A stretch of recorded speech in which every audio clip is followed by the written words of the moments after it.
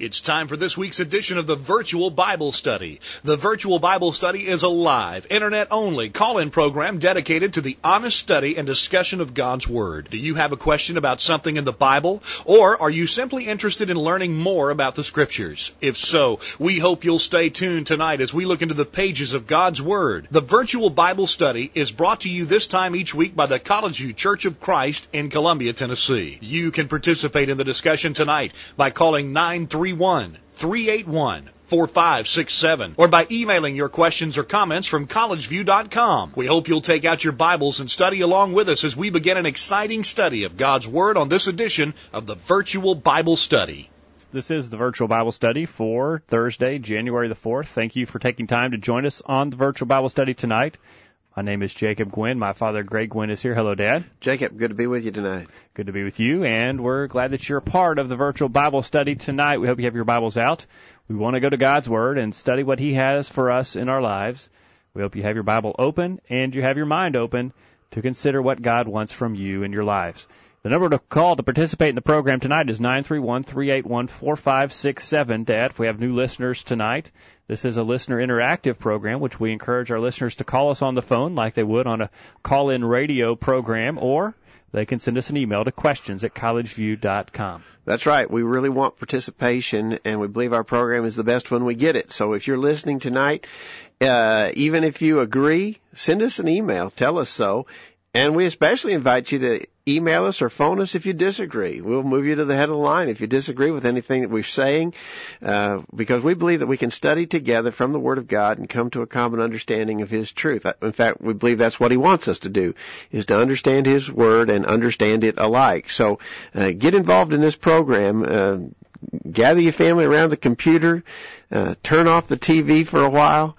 And as we say, use your computer for something good, and make this a regular appointment to study with us on Thursday nights at the Virtual Bible Study. The number again to call is 931-381-4567, 931-381-4567, or the email address to use is questions@collegeview.com, questions@collegeview.com, or you can use the Skype button on our website to Skype the Virtual Bible Study to talk with us over the Internet. Those are the three ways you can participate, and we hope you will take a minute to participate tonight. We're going to talk about something that needs to be talked about. Dad, this is something that is fundamental to our salvation. We're talking about forgiveness, Dad, on the program tonight. We need to be forgiven, and as a result, we need to learn how to forgive ourselves, because God has told us very, very clearly, if we will not forgive, we will not be forgiven. That's right. We want to talk about forgiveness tonight, but we want to talk about it from the standpoint of our duty to forgive others. We can certainly concentrate on forgiveness, on how God has forgiven us, talk about the conditions of how God forgives us and all that. We'll probably touch on some of that tonight. The gift of forgiveness from God is an amazing thing, and we should be continually thankful for it. But tonight we want to concentrate on the subject of our duty to be a forgiving people. That's a pretty easy thing to say. We ought to forgive people. But I really think that the subject of forgiveness is much more involved, and there's a lot of sort of details of that subject that we want to try to investigate tonight in our study. We want to talk about our duty to forgive others and what the Bible teaches us concerning the how of forgiveness, how we do that, and what's all involved in that. That's our study tonight. If you have some questions about that subject, or if you have some input that you'd like to add, by all means, join us and get involved. That's right. As we get into the program tonight, Dad, we'll tackle this question, should we forgive those who have not asked for that forgiveness? Maybe you have some thoughts on that. Maybe you have some questions about that. Stay tuned for that discussion. Maybe get your emails ready on that question as we go throughout the study tonight. Again, we're glad that you've joined us, and we hope you'll stay tuned. Dad, as we've talked about the fact that God has made it clear, if we are unwilling to forgive, He will not forgive us. Jesus said as much in Matthew chapter 6, beginning with verse 14. Matthew chapter 6, verse 14 beginning, for if you forgive men their trespasses, your heavenly Father will also forgive you. But if you forgive not their trespasses, neither will your Father forgive your trespasses.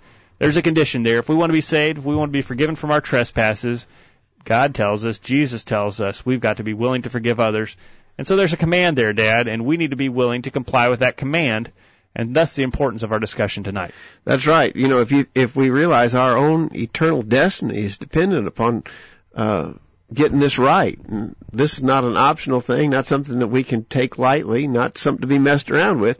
Our eternal salvation is dependent upon this. Exactly right. And so it is a command that we must be following. What do you think about forgiveness? How can we forgive? How can we have the attitude that we should? What are some examples that we can use as we try to forgive one another? 931-381-4567, questions at collegeview.com. In 2 Corinthians chapter 9, beginning verse 5, therefore I thought it necessary to exhort the brethren that they should go before unto you and make up beforehand your bounty, whereof ye have noticed before, that the same might be ready as a matter of bounty and not of covetousness. But this I say, he that soweth sparingly shall reap also sparingly, and he that soweth bountifully shall also reap bountifully. Every man according as he purposeth in his heart, so let him give, not grudgingly or of necessity, for God loveth a cheerful giver. You know, as we talk about our instructions from God, Dad, everything we do in service to God needs to be done with a cheerful heart and a cheerful attitude, and that is the same of forgiveness as well. You know, I'm afraid that some people have the attitude that I'll forgive someone because I have to, but I don't want to forgive them, and we can't have that attitude as we serve God in anything, and especially in the area of forgiveness. When we forgive, we must be willing and we must be excited about forgiving our brethren. I think that's right, and I think that's where that text is really good that you just read, Jacob. It's talking about giving, of course, but what it shows is we have a duty to give, but it has to be done in the right spirit, or God's not pleased with it. You could give, but give grudgingly, God's not pleased with it. He loves a cheerful giver. We could say the same thing about any duty that we have toward God. If we do it just out of a grudging necessity, God is not pleased with that. He wants us to do it cheerfully with the right heart. And so when it comes to this matter of forgiveness, that same thing applies. We can say we're commanded to forgive, and someone says, okay, therefore I will forgive, but I don't like it and I'm not happy about it. That's the wrong attitude. We've got to forgive, and we've got to do it with the right spirit. So, I think that's a point that can be emphasized about any spiritual duty, but certainly pertinent here. Exactly right. We've got to be willing to forgive, and we've got to be excited about it. It is not something that we do simply out of duty, but we won't like it. We need to be willing to forgive, because we're going to try and follow the example of Christ, Dad. 1 Peter chapter 2, verse 21 tells us that we should follow in his steps. Christ was a forgiving person. And if we're going to be like Christ, we're going to be forgiving. Christ forgave when it was difficult. Christ forgave when the people who wanted the forgiveness weren't necessarily the easiest to forgive. Christ did that. Christ forgave. We need to be willing to forgive as well. You know, it's pretty amazing that Jesus, who was the co-creator with the Father, it says in John chapter 1, he was in the world, and the world was made by him, and the world knew him not. He came into his own, and his own received him not. You know, it's pretty amazing that Jesus could have a forgiving attitude toward mankind. They were his creation, and yet they wouldn't receive him. They rejected him. They cruelly abused him and murdered him. That Jesus could have a forgiving attitude toward his own creation that had rejected him is a pretty amazing thing. That talks about the capacity of God the Father and Jesus the Son and the Holy Spirit to extend forgiveness when it's undeserved and we're unworthy of it. That measure of forgiveness is pretty amazing. Exactly right. We have to understand that Christ forgave, and we're trying to be like Christ, therefore we will forgive. That's why we need to study this tonight. And furthermore, we need to understand that we've been forgiven, Dad. You know, as we look at our lives and look at how much Christ and God have forgiven us, certainly that will help us to be more forgiving if we'll understand that we have been forgiven ourselves. Yeah, I think that's an important part of forgiveness.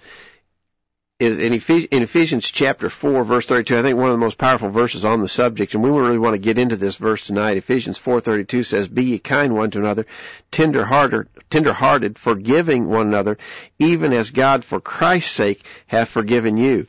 You know, we've been forgiven. Therefore, we ought to be a forgiving people. And when we think about the debt of sin that has been forgiven of us, we ought to be anxious and ready to forgive others. We see a similar passage in Colossians chapter 3, verse 13, "Forbearing one another and forgiving one another, if any man have a quarrel against you, even as Christ forgave you, so also do ye." The example there is to follow in Christ's steps and to understand that we have been forgiven. Therefore, it is imperative to us to forgive others. Let's give our contact info again. If you've got some thoughts along the line of forgiveness or some questions about it, as I said, I think it's a pretty involved subject. If you've got some thoughts or questions about forgiveness, give us a call, 931-381-4567, or you can email us at questions@collegeview.com. We'd be glad to hear from you in either of those ways. Jacob, I think one of the most graphic parables that Jesus ever taught was the parable of the unmerciful servant in Matthew chapter 18. The parable was taught because Jesus was asked a question about forgiveness. In Matthew 18 verse 21, then came Peter to him and said, Lord, how oft shall my brother sin against me and I forgive him? Till 7 times? Jesus said unto him, I say not unto thee until 7 times, but until 70 times 7. So Peter thought he was being pretty generous when he said, I could forgive a guy up to 7 times. I'm sort of reading his mind, I suppose, but I imagine that he thought that was a pretty generous offer on his part. I forgive a guy 7 times. Well, Jesus said no. 490 times, and obviously he didn't mean literally count out 490 times. He means we should be forgiving, endlessly capable of forgiving. Let's not look down our noses at Peter, though. By 7 times, let's assume that someone did something to us 7 times, and we forgave them 6 times, and they came back and did the exact same thing to us 7 times. Many of us would be like Peter and say, now, wait a minute. I've done it enough. I've forgiven him 7 times or this. That's where I'm going to call it quits. But Jesus sets a line there, a bar higher than what Peter way did. higher. Yeah. Way higher. And then he goes on to teach that parable. In that context of being asked about how willing should we be to forgive, he goes on to teach the parable of the unmerciful servant. He says, verse 23, Therefore is the kingdom of heaven likened to a certain king which would take account of his servants. When he begun to reckon, one was brought unto him which owed him 10,000 talents. But forasmuch as he had not to pay, his Lord commanded him to be sold, and his wife and his children, and all that he had in payment to be made. And the servant fell down and worshipped him, saying, Lord, have patience with me, and I will pay thee all. Then the Lord of that servant was moved with compassion and loosed him and forgave the debt. Now, stopping right there just to consider, maybe 10,000 talents, 10,000 of anything is quite a number. But if you stop to do some analysis of that, this guy, if those were talents of gold, this guy potentially owed not millions, but billions of dollars to his Lord, to the king. I think Jesus purposely, in the parable, used an extreme number, unimaginable debt.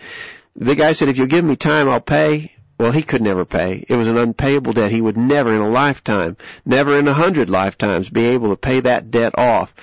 But the master was forgave him that debt. Then the parable goes on to say, but the same servant went out and found one of his fellow servants which owed him 100 pence. And he laid hands on him and took him by the throat, saying, Pay me what thou owest. And his fellow servant fell down at his feet and besought him, saying, Have patience with me, and I will pay thee all. 100 pence would be 100 days' wages. And so we're talking about something on the order of maybe 4 or 5 months. Give this guy a year maximum, he could pay off that debt. But notice it says that the first servant, who had already been forgiven of the unforgivable debt, the first servant would not give his fellow servant the time, but went and cast him into prison till he should pay all. So when his fellow servants saw what was done, they were very sorry and came and told that unto their Lord. What was done. Then the Lord, after that he had called him, said unto him, O thou wicked servant, I forgave thee all that debt because thou desirest me. Shouldest not thou also have had compassion on thy fellow servant, even as I had pity on thee? And his Lord was wroth and delivered him to the tormentors till he should pay all that was due unto him. So likewise shall my heavenly Father do also unto you, if ye from your hearts forgive not every one his brother their trespasses. Really amazing story. That guy could be forgiven of such a huge debt, and then he wouldn't give his fellow servant a little time to pay off a debt that was owed. But the picture of that is we are the first servant. We're the unmerciful servant if we won't forgive others. We're the ones who, by virtue of the blood of Jesus Christ on the cross of Calvary, have been forgiven of the unpayable debt. And we could never work it out. We could never pay off the debt of sin that we owe. But we were forgiven through the blood of Jesus. And then for us to go out to someone else and refuse to forgive them puts us exactly in the category of that unmerciful servant. He seems so horrible in this parable. But that's just how horrible we are if we will not forgive others. Exactly right. Based on our forgiveness and the enormous forgiveness that God and Christ have shown us, we must be showing forgiveness to our brethren. If not, God will not forgive us. What do you think about forgiveness? How can we forgive as we should? What are some guidelines to use as we forgive others? We need to know what we should do in the area of forgiveness because our salvation is dependent upon forgiving others. Let us know your thoughts. The number to call is 931-381-4567 or email questions@collegeview.com or Skype the Virtual Bible Study. Time for a break. When we get back, we hope to hear from you. Stay tuned. The Virtual Bible Study continues right after this. Enjoying the virtual Bible study? Email a friend during this break and tell them to join in on the discussion. There's more exciting Bible study after this commercial. Hello, everyone. I'm Wade Shelton, a member of the College View Church of Christ. If you're like me, you've probably heard a lot of rumors about what the Church of Christ is all about.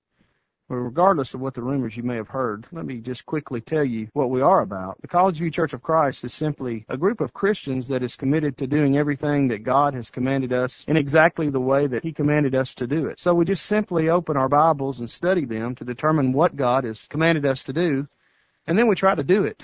It's just really that simple. Are you interested in being part of a group of people who have this approach to serving God? If so, I hope you will join me and my family as we worship God with the College View Church of Christ this Sunday at 9:30 a.m. I'm Arthur Haynes from Culleoka, Tennessee, and one of my greatest highlights of the week is to listen to the Virtual Bible Study. We're waiting to hear from you. Call in right now and join in on the virtual Bible study. Now, back to the program. Welcome back to the Virtual Bible Study. Thank you for joining us tonight. We'd like to hear your thoughts about forgiveness as we talk about our requirement to be forgiving people just as Christ has forgiven us. The number to call is 931-381-4567 or email your questions or comments to questions@collegeview.com or use the Skype button on our website. We're looking forward to you joining in on the discussion tonight. Jacob, we've got an email from Ben in Iowa. We're glad that you're listening out there in Iowa, Ben. Glad you've picked up the Virtual Bible Study tonight. And he asked a simple question. He says, what is mercy? We throw these words around pretty freely: forgiveness, mercy, grace. Sometimes we don't stop to just think about what the definitions of those kind of terms are. But in regards to mercy, in answer to Ben's question, Vines says mercy is the outward manifestation of pity. It assumes need on the part of him who receives it and resources adequate to meet the need on the part of him who shows it.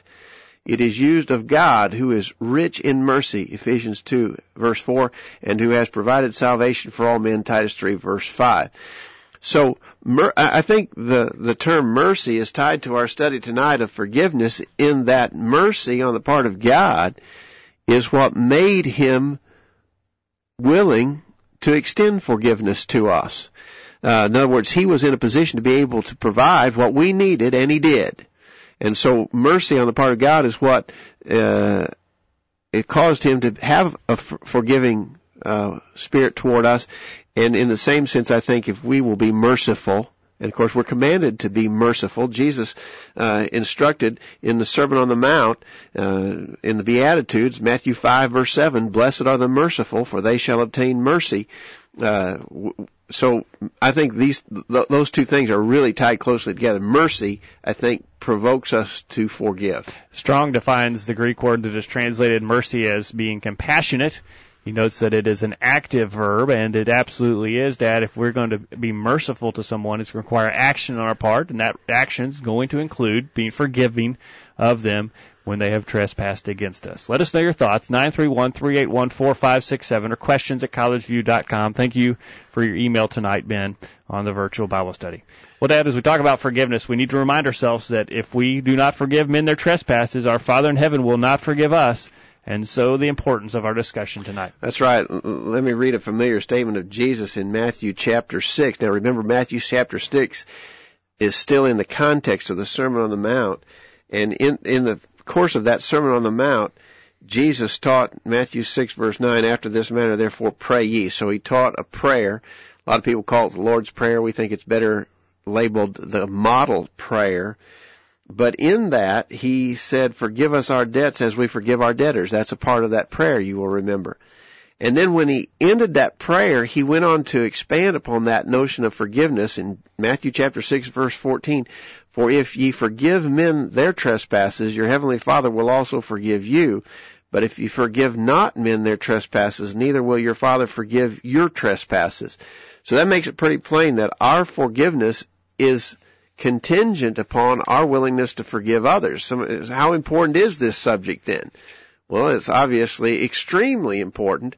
Our salvation is dependent upon it. All right, and let's talk about then how we should be forgiving, because as we noted, if we do not forgive, God will not forgive us. So how do we forgive? We've already talked about one passage, I believe, that is fundamental, as you noted, Dad, to this discussion of telling us how we should be forgiving our brethren, and that is Ephesians chapter 4, verse 32, where we read, "And be kind to one another, tenderhearted, forgiving one another, even as God in Christ has forgiven you." We're told here that we are to forgive just as God in Christ has forgiven us. So we're following an example, we're following a divine pattern, and that divine pattern, Dad, is going to be very hard to follow because of the enormous qualities of forgiveness that God has shown towards us. Yeah, but I would emphasize there the phrase "just as." That means do it exactly as He does it. Now, obviously, that sets a high bar. That's a standard that we're striving for. God is perfect in this. Obviously, He's perfect in everything, and He set a standard for us to strive for. As you said, Jacob, I think it'll be hard to match Him, but that's the pattern we're trying to imitate in the matter of forgiveness. All right, very good. That's what we must do. We must be following the example of God and Christ. We're to forgive just as God has forgiven us. Well, how does He forgive? Well, first off, we must notice that God is always willing to forgive, Dad. God wants us to be saved. He wants us to be forgiven. That's told us very clearly in 1 Timothy chapter 2, verses 3 and 4. Talking about God, says He desires all men to be saved and come to a knowledge of the truth. So God wants us to be saved. He is ready and willing and wants us to be forgiven. He has a deep desire to forgive us. He wants to. He's very desirous that we should be saved.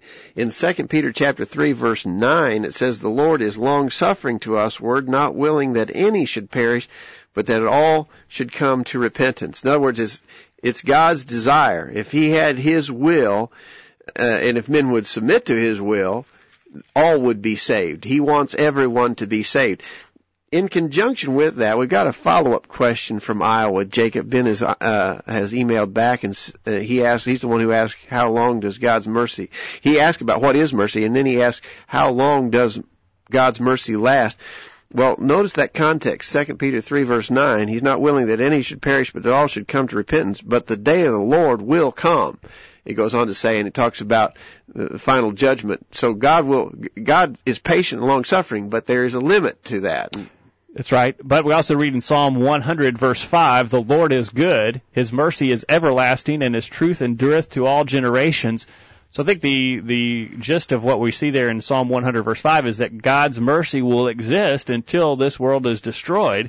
There is always going to be the availability for us to obtain God's mercy as long as this world will stand. As long as we're breathing air and taking nourishment, we can receive the benefits of God's mercy and forgiveness of our sins. And so, as long as we are responsive, then God's mercy stands and forgiveness is possible.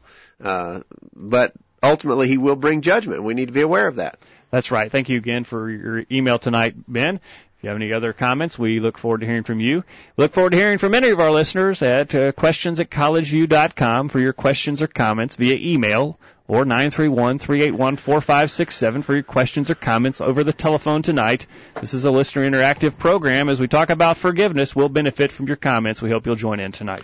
Jacob, another verse that talks about God's willingness to forgive is in the Psalms. And many of the Psalms were written by David, a man who had experienced God's forgiveness and was very grateful for it and often wrote about it in the Psalms. And in Psalm 86, verse 5, "For thou, Lord, art good and ready to forgive, and plenteous in mercy unto all them that call upon thee." Notice there in that simple verse, He's ready to forgive. Notice how it's linked with mercy. He's plenteous in mercy. And notice then, we're going to get into this, and I've already got a couple of emails coming in about the conditionality of forgiveness, but notice He is plenteous in mercy unto all that call upon him. And so we're going to get into that calling upon him. But God is certainly willing to forgive. Now, remember, we're going to tie this all back to Ephesians 4:32. We're to forgive just as God forgives us. One aspect of his forgiveness is a strong willingness to forgive. He really wants to. And that's the way we ought to be. Sometimes people are not that way. They say, "Well, I'll forgive, but I won't forget. And they carry a grudge. And even though they say they've forgiven somebody, they never treat them right. And the relationship is always at a strain and so forth. That's not the willingness to forgive that God manifests. That's right. He is plenteous to mercy. He's ready to forgive. He wants to forgive, and not like some people today, Dad, like we're tempted to be, in which we'll forgive if we have to, but we don't really want to, and we won't completely forgive. That's not how we are to forgive if we're following the example of God. Psalm 103 goes on to tell us, Dad, that God forgives absolutely. That when God forgives, it's forgiven. There's no question about that. Yeah, that's exactly right. He's he doesn't hold a grudge. He doesn't say, "Well, I'll forgive, but I've got this in my back pocket here, and if anything happens, I'm going to bring this all up again, and we'll go through this all over again," or anything like that. He is absolute in his forgiveness.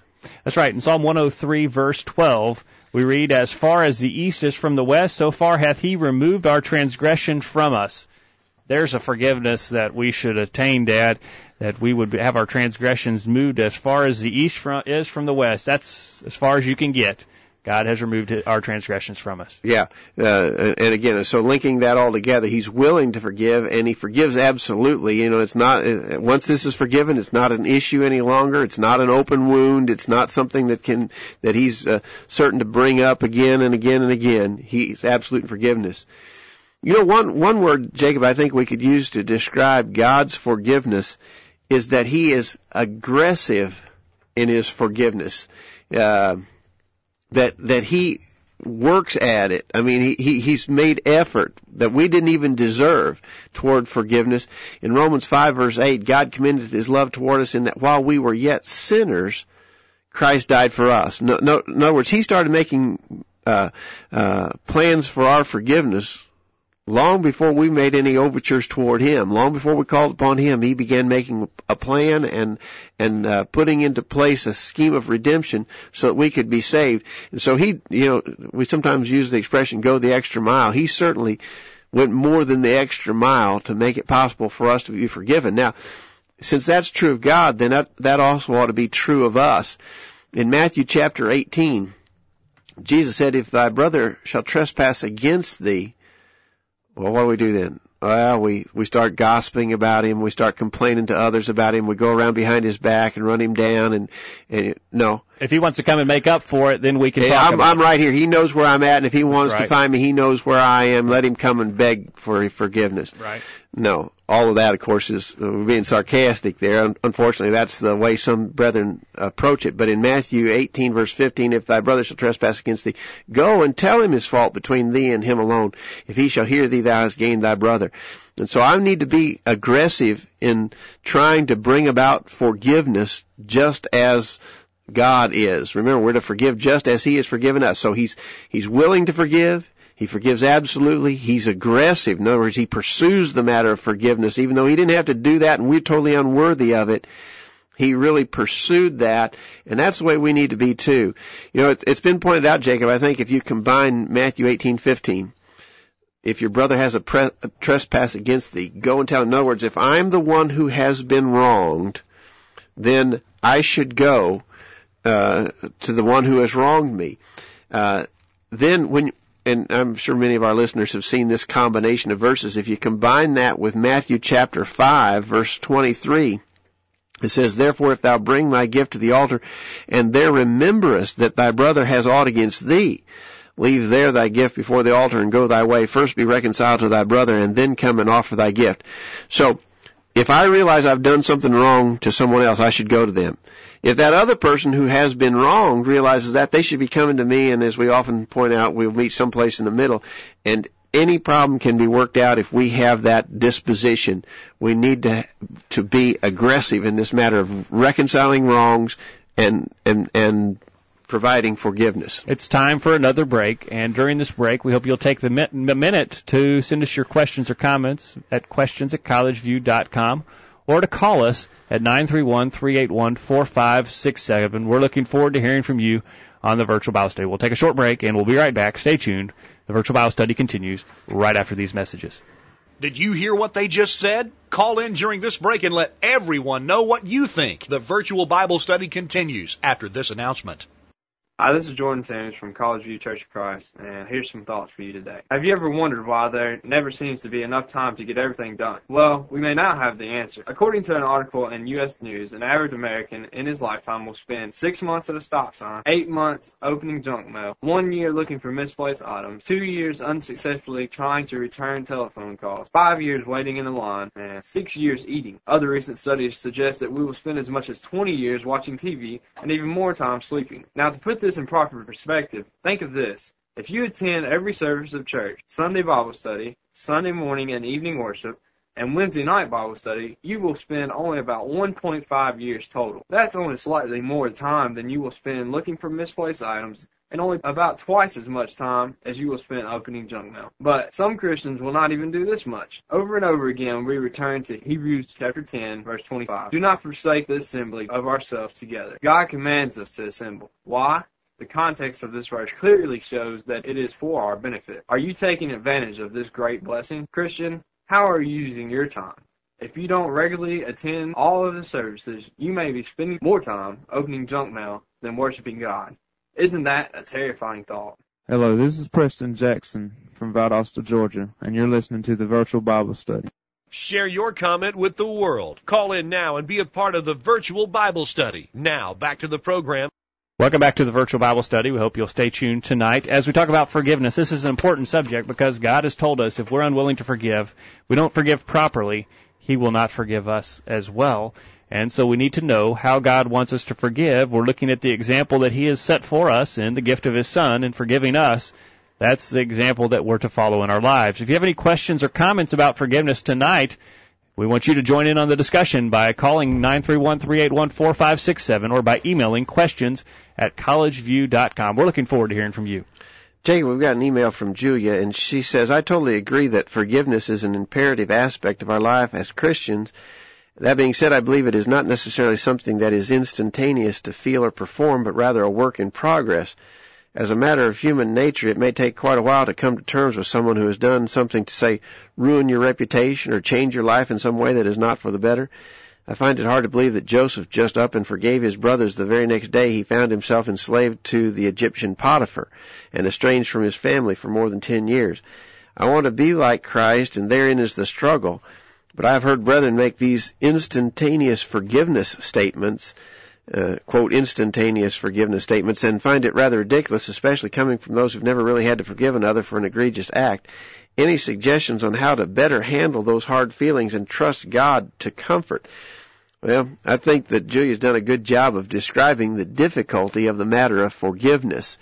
I agree. I mean, it's very hard to do that. What Julia has talked about there, she's laid it out there. That's what we're talking about when we talk about forgiveness. It's not an easy subject. This is not just, a discussion, an academic discussion, Dad. This is an actual get it down in our personal lives discussion, and it's going to be a hard thing to put this into practice. I think so. And I agree with her about the instantaneous forgiveness. I don't even think the Bible teaches instantaneous forgiveness. I think that there's certain things that have to happen to bring about forgiveness, and we want to get more into that. We don't want to get too far into our program before we talk about some of the necessary conditions that must be met for forgiveness.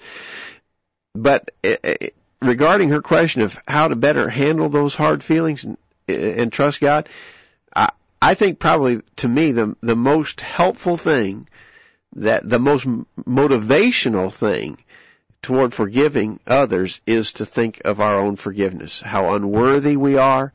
There's nothing that anybody has done to us that could possibly compare to what we've done against God, and yet He has forgiven us, or at least made available forgiveness to us through His Son Jesus Christ. And if we can concentrate on that, That's Ephesians 4, verse 32. Remembering how we've been forgiven, we should forgive others. The parable of the unmerciful servant. Thinking about how much we've been forgiven, we should be willing to forgive others. So, Julia, we're completely sympathetic. It is not an easy thing, especially as you say, when you've really been hurt by somebody. It takes some work. And she asked, there any suggestions on how to better handle those hard feelings and trust God to comfort? We'll put that question out to our listeners. If you have any ideas on how to better handle the hard feelings that we have, let us know. We'd like to hear from you on the virtual Bible study tonight. Here's another thing to think about, though, as Julia talks about that forgiveness and being ready to forgive instantly. Christ hanging on the cross made an important statement for this discussion. He said in Luke chapter 23, verse 34, "Father, forgive them, for they know not what they do." And this is in the middle of them crucifying him. I believe Christ was ready at that moment to forgive those who were crucifying him. And that's not something that's easy for us to put into our lives, but if we're going to be following his example, shouldn't we be aiming for that type of attitude as well in our lives, that we're not going to forgive unconditionally, instantaneously, but we are ready, while we're being sinned against, we want them to repent, we want to forgive them. Isn't that something we should, that's our goal, I think. I think that's the mindset. I think the mindset is we are sitting on ready when it comes to the matter of forgiveness. We want to forgive. We're anxious to forgive. Because that's what we're seeing about God. We're seeing that He's willing, that He forgives absolutely. He's aggressive to forgive, and He forgives permanently. Hebrews chapter 10, verses 16 and 17. Jeremiah was prophesying. The Hebrew writer references the prophecy of Jeremiah. We live in this time that Jeremiah was prophesying about when he said, "This is the covenant that I will make with them in those days, saith the Lord. I will put my law into their hearts and in their minds, and in their minds will I write them, and their sins and iniquities will I remember no more." God completely, absolutely, and permanently forgives. He's willing, ready, anxious to forgive, and all of those things need to be characteristic of us. We got an email, Jacob, right in line with what you were saying concerning Jesus' statement while He was on the cross. Mark in Florida writes, "I couldn't help but think of Stephen's willingness to forgive. Even as he was being stoned to death, he asked the Lord not to hold this sin against them." And that's another good example of this spirit of forgiveness that we ought to manifest. And Mark references Stephen when he was being stoned. Acts chapter 7, verse 59. They stoned Stephen, calling upon God and saying, "Lord Jesus, receive my spirit." And he kneeled down and cried with a loud voice, "Lord, lay not this sin to their charge." And when he had said this, he fell asleep. So Mark has brought up another good example of this ready willingness to forgive. And I think that's what we really want to stress. That's the mindset that we have to possess. But Jacob, let's get to this other question. Now, I hope that nobody could possibly disagree. We've got to be ready, willing, anxious, determined to forgive those who've sinned against us, just as we have been forgiven by God. But what about the idea of conditions of forgiveness? What about God's forgiveness? That number to call is 931-381-4567 if you have thoughts about that, or send us a question or comment to questions@collegeview.com. Thank you again, Julia, and thank you, Mark, down in Florida, for listening to the virtual Bible study and for your comments tonight. We're talking about conditions. Don't think that we're talking about conditions that they've got to come and kiss our big toe before we forgive them, but God certainly puts conditions on our forgiveness. Well, I think this is the real question. I think this is what's on most people's minds. I got an email from a friend up in Jackson, Missouri. Randy has written. Randy, thanks for emailing us this question. He says, should we forgive a person who refuses to admit guilt or repent? For example, after the Columbine school shooting, some of the parents and students put up banners saying they had forgiven the shooters. However, the shooters had not apologized or repented. Does Father forgive them, for they know not what they do, apply here? In other words, should we forgive unconditionally? I was watching the news just this evening before coming over here for the program, Jacob, and right here in our own town of Columbia, a denominational Pentecostal preacher here, his house was broken into while he was preaching Sunday, and they stole a bunch of stuff out of his house, and he said, he quoted the same thing. Father, forgive them, for they know not what to do. The idea was, I forgive them. I don't even know who they are. While they're enjoying my stuff. They got my stuff. They haven't returned it. They have no sorrow, or they haven't repented, but I forgive them anyway. Now, that's the attitude a lot of people have, that we should do that. I think Randy's email suggests that maybe that's not the right view to have. We've got another email from our friend Pat down in North Alabama. Pat, glad you're listening tonight.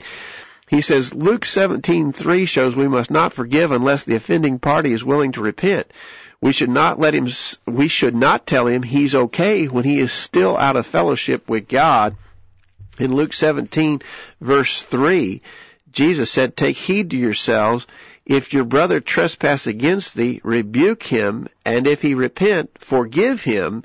And if he trespass against thee 7 times in a day, and 7 times in a day turn again to thee, saying, I repent, thou shalt forgive him. So again, Jesus there emphasizes that we should be constantly ready to forgive. But he plainly states a condition. This has got to be one of the most important verses in regards to this question. If he sins against you, if your brother trespass against you, rebuke him, and if he repents, forgive him. So I think in regards to this question, Luke 17:3 is a really important verse, and I'm of the opinion that you can't forgive somebody until they've sought that forgiveness through repentance. Thank you for your emails, Randy and Pat, on the virtual Bible study tonight. What about that then? Let's ask the question, can we forgive someone who has not sought our forgiveness? Let us know your thoughts on that important question. A lot of different views on that. We want to hear your views tonight. 931-381-4567 or questions at collegeview.com. Jacob, going back to sort of the verse that we're using to build our study on, in Ephesians 4, verse 32, we're to forgive just as God has forgiven us, just as He forgave us. Well, how did He forgive us? He forgave us based upon meeting conditions of pardon. We know that we have to believe, John 8:24, if you believe not that I am He, you shall die in your sins. So one of the conditions of us being saved is belief. We have to repent of our sins. Luke 13:3, Jesus said, except you repent, ye shall all likewise perish. We know we have to confess our faith in Jesus. Romans 10, verse 9, if thou shalt confess with thy mouth the Lord Jesus, thou shalt be saved. We know we have to be baptized for the remission of sins. Mark 16:16 says, he that believeth and is baptized shall be saved. So, how does God forgive us? Well, He's ready. He's anxious. He's made provision for it. He's gone the extra mile. He's very aggressive in that. He wants to forgive us completely, absolutely, and permanently, but He plainly forgives us upon us meeting conditions of pardon.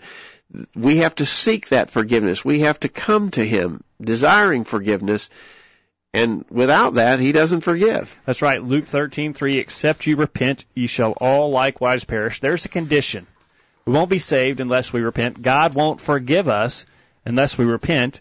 We see other conditions, as you noticed there, Dad. Belief in John 8:24, confession in Romans 10, verse 9, and baptism in Mark 16, verse 16. Those are conditions that God has placed on our forgiveness. If we don't meet the conditions, God won't forgive us automatically and instantaneously, as some people tell us that we should forgive others.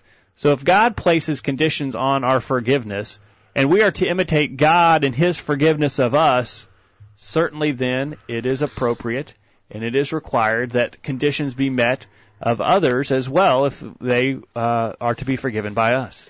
Exactly right. And so I think if there's any problem on this subject of forgiveness that I think folks have trouble grasping, it's this idea that, yes, I'm ready to forgive, I'm willing to forgive, but I haven't actually forgiven somebody if they haven't desired it or sought it, and if they haven't repented and turned from their wrong. Then while I may be very ready to do it, technically it can't be done until they've met those conditions. God doesn't do that, and we're to imitate God, and so therefore we have to follow the same pattern that God has set forth for us. Actually, I think we would be doing the person a great disservice. In other words, let's say that you wronged me, Jacob. Let's say you stole something from me. You haven't repented. You haven't returned it to me. You continue arrogantly to pursue the same course. And I say, well, I just forgive Jacob anyway. Well, I've actually done you a disservice because I have not come to you, urging you, rebuking you, trying to get you to repent of your sin. And so I say, oh, well, I forgive him anyway. While he continues in his sin, while the fellow continues in his sin, but I say, I don't care, I forgive him anyway. I've not done him any favor at all because I've left him in his sin, and his soul, his eternal soul, is in jeopardy. That's right. And if I go ahead and forgive that person of their trespass against me, I have to forgive like God forgave, and I have to remember it no more. Because God's forgiveness, as we've noted in Hebrews chapter 8, verse 12, and Hebrews chapter 10, verse 17, and their sins and iniquities will I remember no more. When God forgives us, He does not remember our sins. And therefore, if we're going to forgive like God, and we forgive someone who has not repented, we've got to forget that sin, and then there will be never an opportunity to encourage them to make correction for that and get in a right relationship with God. If we're going to forgive like God, it's just impossible for us to forgive if there is no repentance. And so we've done them a huge disservice in that way. We got to take a break. We're late for a break, and when we get back, we'll continue the discussion. You know, we need to get into the question, Dad. What about Jesus on the cross? Did Jesus forgive those who were crucifying him on the cross when he said, "Father, forgive them, for they know not what they do"? What do you think about that? What do you think about forgiveness? Do you have any hints or suggestions for us as we try to forgive as God has forgiven us? What are some attitudes that we should employ? Let us know your thoughts during this break. 931-381-4567 or questions at collegeview.com. Stay tuned. We'll be right back after this. Are you listening? There's going to be a test on this stuff. Stay tuned. The virtual Bible study will be right back after this. Tonight on Channel 8 WSIN, it's TV like you've never seen it before. Starting at 8, it's TV's funniest new comedy, Fornication in the City, and Marie has been misbehaving again. Guess what? I just cheated on my husband. He doesn't even know about it. And then at 8:30, it's the show that's setting the standard. You won't want to miss this week's I Love This World, where Bob makes a great announcement. Well, I think it's time you knew the truth. I'm gay. And at 9 o'clock, it's the show that Television Magazine has called the #1 drama for murder and violence. You won't want to miss this week's In Cold Blood to see who will be the next to be gunned down. It all starts tonight at 8 o'clock on Channel 8 WSIN. I'm Greg Gwynn, reminding you that sin is a terrible thing and that those who are entertained by watching others sin fall under the condemnation of God that is mentioned in Romans 1:28. Be careful what you watch on television, because in spite of what the devil wants you to think, sin is always sin, and it's never funny. Hi, my name is Mike Holt. My wife and I, we love listening to the virtual Bible study. Broadcasting around the world with truths that are out of this world. The virtual Bible study. Take it away, guys. And welcome back to the virtual Bible study. We're glad you're a part of it. Go ahead, Jacob.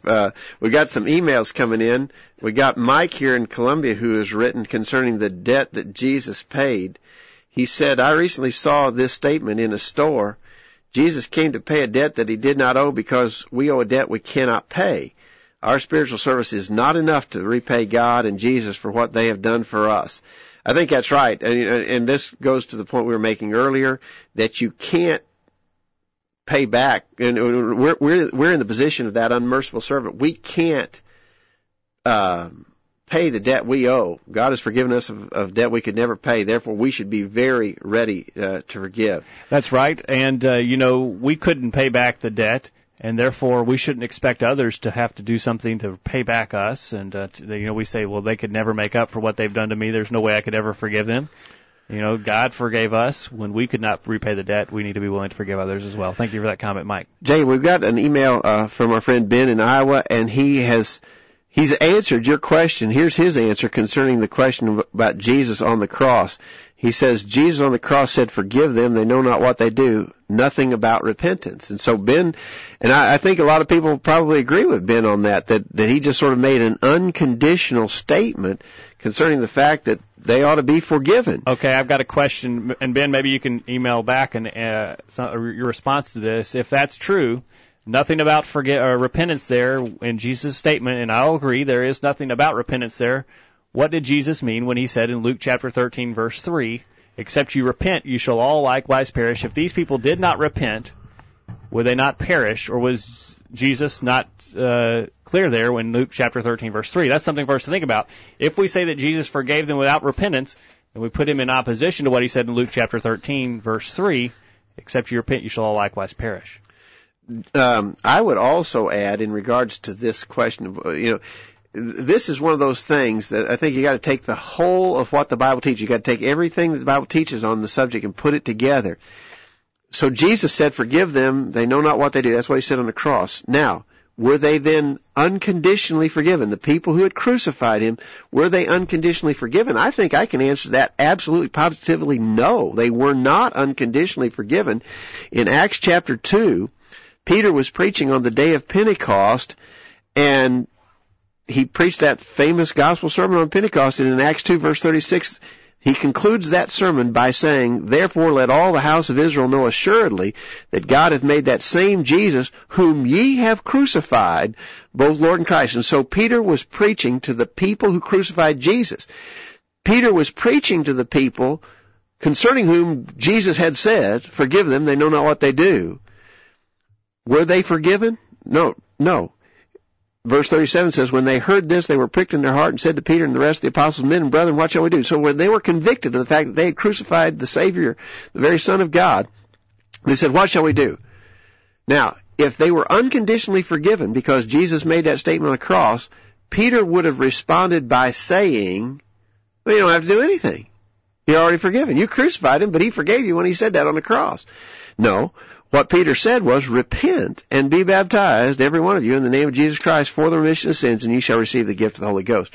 So in the case of Jesus making that statement, what it was an expression of his willingness, his desire for them to be forgiven, but it is not an indication, because we've got this other information, it's not an indication that they were unconditionally forgiven. Well, and Peter goes on in Acts chapter 3 in another sermon, again talking about the crucifixion of Christ. He says, "And brethren, I wot that through ignorance ye did it, as did also your rulers. But those things which God before hath showed by the mouth of all his prophets that Christ should suffer, he hath so fulfilled. Repent ye therefore and be converted, that your sins may be blotted out, when the times of refreshing shall come from the presence of the Lord." Again, in Acts chapter 3, verses 17 through 19, Peter makes the instruction there that these people needed to repent. Their sins were not forgiven there on the cross when Jesus said, "God, Father, forgive them, for they know what they do." So do you see how we're putting that together? We got Jesus expressing his desire for them to be forgiven and his willingness for them to be forgiven. But we know absolutely, I mean, there's just can be no arguing this. We know they were not forgiven unconditionally, because Peter was preaching there in Acts 2 and also in Acts 3 to the same people who had crucified him, that Jesus made that statement concerning them, "Forgive them, they know what they do." But they had to meet the conditions of repentance and obedience. And so now that's what we know about the way God forgives us. Now, remember, Ephesians chapter 4, verse 32 says, "Be kind one another, tenderhearted, forgiving each other, just as God in Christ also has forgiven you." We're to forgive just as God forgives.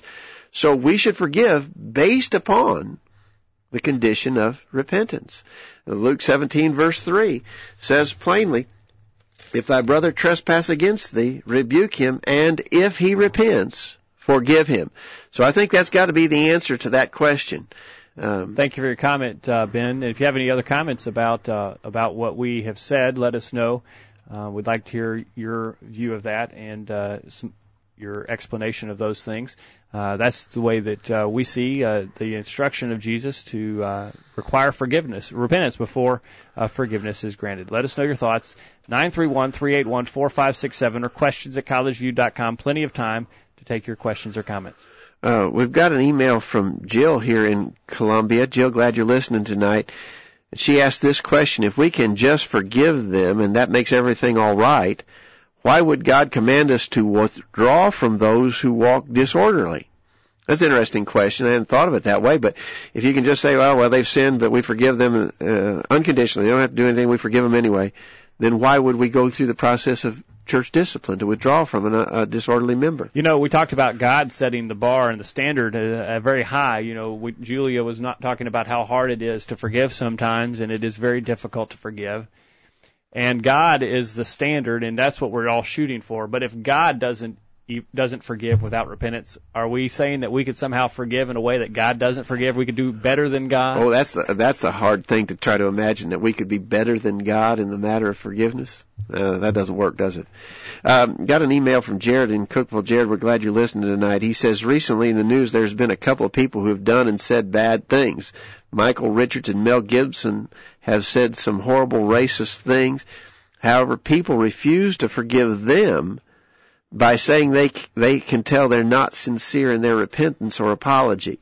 Now that's a couple celebrities that have been in the news, and apparently some folks are saying, they're not sincere. They've said they're sorry because they got caught, and we don't believe them. We don't think they're sincere, so we're not going to forgive them. So Jared goes on, unfortunately, I have seen the same thing among Christians who don't forgive other Christians. These brethren will say, I know they repented, but I know in their heart they're just saying the words to make the situation better. So my question is, what are the fruits of repentance? Matthew 3 verse 8, Luke 3 verse 8. Is it up to us to determine if another Christian's fruits of repentance are sincere? Should we bind our judgment on someone's repentance on others? In Luke chapter 3 and verse 8, John the Baptist taught, bring forth therefore fruits worthy of repentance. And so repentance bears fruit, and there should be some evidence of that. Sometimes it's simply to confess that you've done wrong. Other times it may involve making restitution for something that you've done wrong. But I think in regards to Jared's questions, I would argue that, we can't read hearts.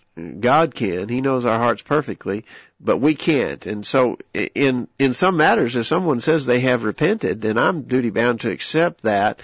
Now, if there's black and white evidence to the contrary, if I've said that I've repented of stealing, but I've still got your car, and I'm stealing other cars every day, then there may be hard evidence. You don't have to read my heart. You can look at the hard evidence and see that I haven't repented, and that's another matter.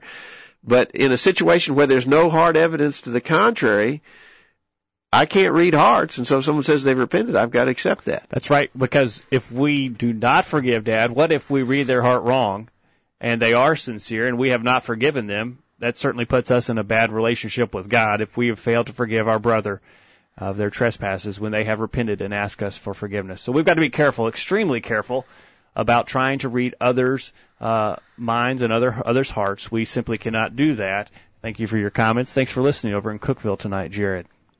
Got one more email from Ben, and he's referencing Psalm 136. 136 and verse 26 in particular, I think, is the verse that he's emphasizing here. It says, give thanks unto the God of heaven, for his mercy endureth forever. And then he asked the question, why does this psalm say that God's mercy endures forever, and we teach it only lasts until death? Well, God's mercy, God is a merciful being. His attitude of mercy is an enduring characteristic of God. He is always merciful. But as we've seen, he states conditions of forgiveness that I'm only capable of meeting while I'm breathing air and taking nourishment. Once I'm dead, I can't repent of my sins. Once I'm dead, I cannot confess my faith in Jesus. Once I'm dead, I can't be baptized for the remission of sins. And so it's not that God's nature has changed. It's that I have passed the window of opportunity to meet his conditions of forgiveness. He's still a merciful God. To all who are living, he continues to manifest his mercy. But if we don't take advantage of that during the time that we have the opportunity to do so, then that window of opportunity closes and it's too late. Hey, Ben, if you would, after the program is over, maybe send us an email. Let us know your view of that and how you interpret that. If you believe that God's mercy is available for us after we die, do you believe that we can be saved after we have died and after we go on to the judgment? I'd like to hear that from you. If you don't mind, send us those comments after the program is over. Dad, our time for the discussion tonight is over. A very important subject about forgiveness and some goals for us to set as we look at trying to be like Christ and like God in our forgiveness of others. That's a high mark to try and match their forgiveness. And that's something that we can always strive to do better in. We can always do better. We have not arrived in that. We've got room to grow in that, as in all spiritual characteristics we can grow, and we need to grow in this matter of being a forgiving people. If you're listening to this discussion in the archived version via podcast or via the archived audio file on our website, maybe you disagree with something we said tonight, or maybe you have other comments you'd like to add. Let us know your thoughts anytime you may be listening to this program. Send us your questions or comments to questions@collegeview.com. We'd look forward to hearing from you. Yeah, that's all. That address is always available, and we'd like to hear from you during the week. You can send questions in. We appreciate all who participate tonight. I think the discussion bore out what we said earlier, Jacob. That is that this question of forgiveness may be easy to just say forgive. It's a lot more involved. There's a lot more to that subject than a lot of people give it credit for. We appreciate you listening tonight, and we want to remind our listeners that this forum is open to them, Dad, and anytime they have a subject they think would be beneficial for discussion on the virtual Bible study. Maybe you're studying something in your personal study and you would like to hear it discussed in this forum. Send us that suggestion to questions@collegeview.com. We can consider that for discussion on a future edition of the virtual Bible study. Yeah, and we hope everybody will make it a regular Thursday night appointment. Join us next Thursday night. Lord willing, we'll be right here at same place, same time for the virtual Bible study. Thank you, Dad. Thank you, listeners, for being there tonight on the virtual Bible study. Like we said, we hope you'll be back here next Thursday for another edition of the virtual Bible study, in which we'll join with you again, Lord willing, in a study of God's Word. In the meantime, we encourage you to put God first in your life, study His inspired Word, the Bible, and live by it every day.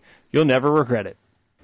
Thanks for listening to the Virtual Bible Study, brought to you by the College View Church of Christ. The College View Church of Christ meets at 1618 Hampshire Pike in Columbia, Tennessee. If you are in the Columbia, Tennessee area, we encourage you to worship with the College View Church of Christ on Sunday mornings at 9:30 and on Sunday evenings at 6 o'clock. The College View Church of Christ also welcomes you to attend their Wednesday night Bible studies at 7 o'clock. If you have any questions about something that was said on tonight's broadcast, or would like more information about the College View Church of Christ, please call 931-381-4567. That number again, 931-381-4567. Or for more information on the internet, visit collegeview.com. Be sure to tune into the virtual Bible study this time next Thursday for another informative study of God's Word.